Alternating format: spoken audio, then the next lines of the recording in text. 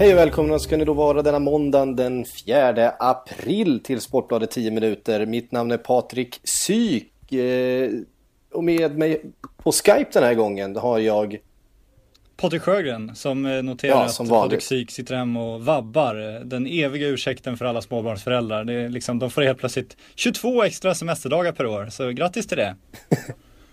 Semesterdagar är ju precis vad det är. Hur som helst, det hindrar ju inte oss från att göra våra 10 minuter. Och vi har förstås en hel del att ta upp även idag. Alldeles nyss, vi får börja där, blev Conte helt klar för Chelsea. Det var väl en ganska dåligt bevarad hemlighet. Men ändå intressant att det nu är presenterat och klart. Vad är din reaktion, Patrik? Ja, dåligt bevarad hemlighet var väl sanningen.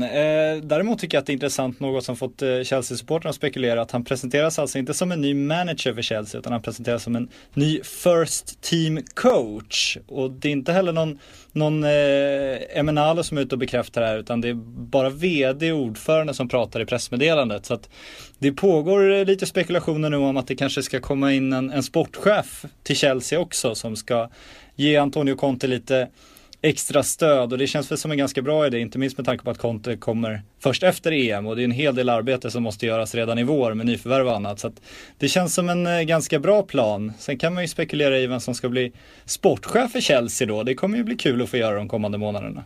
Finns det några namn som har nämnts på sportchef som det spekuleras kring nu? Inte än, det är väldigt lösa spekulationer bara baserat på de här små indicierna, men han presenteras ju tydligt som just first team coach och inte som manager.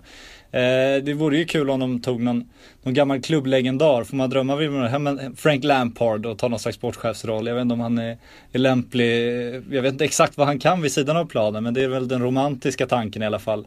Annars så får vi väl se om Roman har något S i rockar, men de har ju sin berömda vd där som ju är hans plock, som ju blivit väldigt, väldigt hyllad för sina finansiella färdigheter och sin förhandlingsförmåga. Så om de ska ha någon som kan göra affärer, så har nog Roman någon ryss som står och väntar. Om de har någon som kan fotboll, då får de nog försöka leta efter en Drogba kanske. Han satt ju på läktaren där slutet nyligen. Det kanske man kan lansera. Det har man ju väntat på. Det har man ju väntat på att han ska få någon slags roll. Sportchef, det vore något att kliva från spelartruppen direkt till att bli sportchef för en klubb. Jag vet inte vad det har gjorts tidigare. Ja, så är det ju. Samtidigt så har vi ju sett Patrick Vieira som var inne och var lite chef i alla fall ett tag i Manchester City. Gjorde väl det helt okej. Så att det går ju inte att utesluta längre.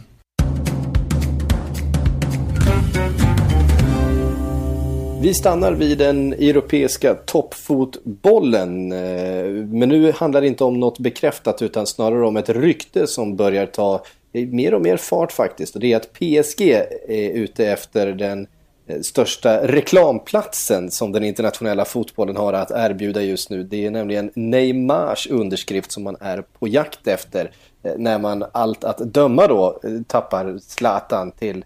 Ja, vad det nu blir, det har vi spekulerat om tidigare här. Men Neymar ska alltså vara toppnamnet som PSG är ute efter den här sommaren. Nu försvinner det här, men jag tar väl över. Så får du klippa ihop det här sen. Ja, kör på. Ja, det är L'Equipe i Frankrike som tar i. Så det smäller idag. De har 2 stora artiklar som liksom prytt både tidning och hemsida idag om att den ena är en intervju med Neymars agent som bekräftar att PSG är ju en klubb som alla spelare drömmer om, men framförallt Paris är en stad som alla spelare vill bo i. De har Lucas där som är Neymars nära vän som ska försöka övertyga honom att komma dit, och han sa också agenten här att anledningen till att Lucas valde PSG framför Manchester United var inte alls att PSG erbjöd mer pengar, det var tvärtom. Snarare var det så att Paris var mer lockande stad att bo i. Men det spännande är just att PSG påstås föredra Neymar framför att behålla Zlatan, och de är till och med beredda att offra Zlatans bästa vän Maxwell som ju har ett utgående kontrakt för att få in Neymar i truppen så att de inte får för många icke-EU-spelare. Och det ska vara deras stora operation nu i alla fall, och den får den, och man blir ju riktigt, riktigt sugen på att se dem försöka genomföra det här. Fotbollens Justin Bieber som man ju är, en marknadsspelare som heter duga. Samtidigt så känns det ju lite sorgligt att bryta upp den där fantastiska trion i Barcelona just nu som ju är kanske det bästa vi någonsin har sett. Absolut, och man ska ju vara tydlig och klar med att det här mycket väl kan vara ren förhandlingstaktik från Neymars stab, för de håller ju på att försöka förlänga det där kontraktet med Barcelona och höja hans lön rejält. Samtidigt så är det som många säger att så länge Neymar lirar med Messi och Suarez så kanske han kommer spela i världens bästa lag. Han kanske kommer vinna alla titlar, absolut. Men han har ju redan vunnit de flesta av de där titlarna. Och han kommer förmodligen inte vinna Ballon d'Or om han spelar med Messi nu de kommande åren. Så att det kanske finns en anledning att byta klubb där. Det finns också en hel del pengar att tjäna och många är inne på att han just är ute efter väldigt, väldigt mycket pengar. Inte minst hans stab.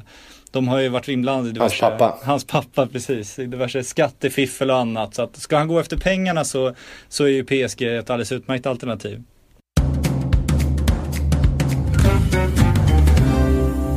Där lämnar vi fotbollen och ger plats för ishockey och det stundande VM:et som alla ser fram emot. Tagga nu ja, som alla ser fram emot. Nu är det dags. När solglasögon åker på, då är det VM och hockey. Ja, precis. Utom kanske bröderna Sedin som har tackat nej. De som har flera gånger varit Sveriges liksom trumfkort i de här VM-sammanhangen när andra stjärnor har backat ur, så har bröderna Sedin ställt upp, men nu känner de sig slitna efter en lång NHL-säsong. Jag ska inte säga det lite oironiskt. Men det är väl kämpigt för Sedinerna. Det blir ju ingen Stanley Cup-slutspel, så att man förstår ju att de är trötta. Det är en lång säsong. Men jag sa också när jag kom till redaktionen idag att det tydligaste vårtecknet man har på Sportbladet det är när vi slutar skriva om hockeydomar och börjar skriva om VM-nobbar istället. Då vet man att då börjar blommorna blomma. Ja, precis. Ja, vi har ju varit inne på det här VMet. Hur mycket tror du påverkar att det är en World Cup i höst? Jag tror det påverkar enormt mycket. Jag tror också det påverkar att VM vill spelas i Ryssland som inte är Sverige, som hade varit betydligt sexigare, eller om det hade spelats borta i Nordamerika eventuellt, där de har lite nära hem. Så att nu finns det ett VM i Ryssland och bakom det finns ett World Cup som ju är det nya VMet, får man väl säga. Det går väl inte att blunda för att det är så det kommer utveckla sig.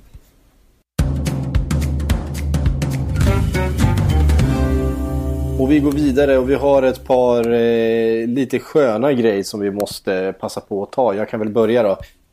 Det var nämligen så att Harry Redknapp, den legendariska fotbollstränaren i England, som nu för tiden spenderar sin tid med att prata, skriva och tycka om fotboll. Han slog fast här idag att han vill se Wes Morgan, Leicesters succéback, få en landslagsplats. Och det är ju bara det att Wes Morgan är ju redan landslagsspelare. Captain Morgan, vilket landslag kan det vara han spelar för? Det säger ju sig självt. Det tycker man ändå också att det säger sig självt borde veta. Bara, han borde kunna sin Captain Morgan såklart. Ja, att Captain Morgan är ju förstås landslagsman för Jamaica redan. 25 landskamper har han gjort och hur mycket England än skulle vilja ha honom till EM i sommar, så får han väl rikta in sig på det nordamerikanska VM-kvalet. Får vi spons för den här produktplaceringen, undrar man ju också. Det vill jag ju ha. Ja, vi får väl se för det dyker upp något. Själv är jag inte speciellt förtjust i dem. Så att, där försvann sponsen. Ja, så att jag vet inte om det blir någonting just nu. Men det var också en liten knasig grej som du ville demera. Ja, först tänker jag bara på Didier Deschamps som vi till och med scoutade Inters Koulibaly inför EM i sommar. Han får inte heller spela för Frankrike, så att det är fler förbundskaptener som är ute och svänger rejält när det kommer till spelare och nationaliteter.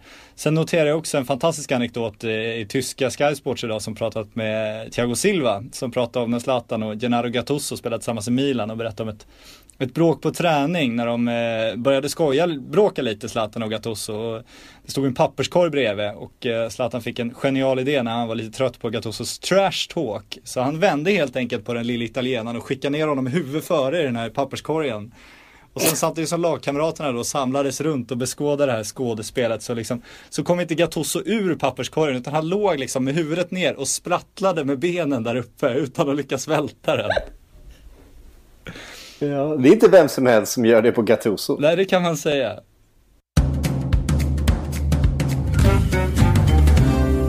Vi tar en liten blick framåt om vad som händer ikväll och faktiskt i natt. Men vi börjar med den allsvenska fotbollen som rullar vidare med Hammarby Östersund.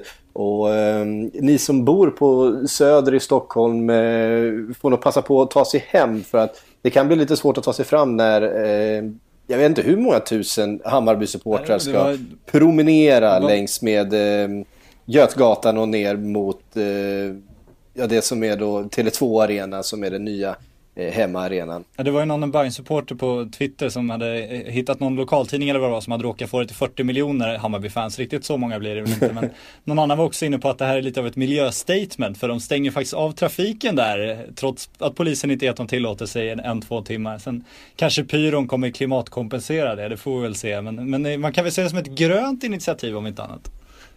Ja, vi räknar bort alla de här transporterna som då får köra omvägar istället för att ta sig dit de ska. Ja, det där så känner jag vi inte hamnar på plus minus noll. Ja, precis.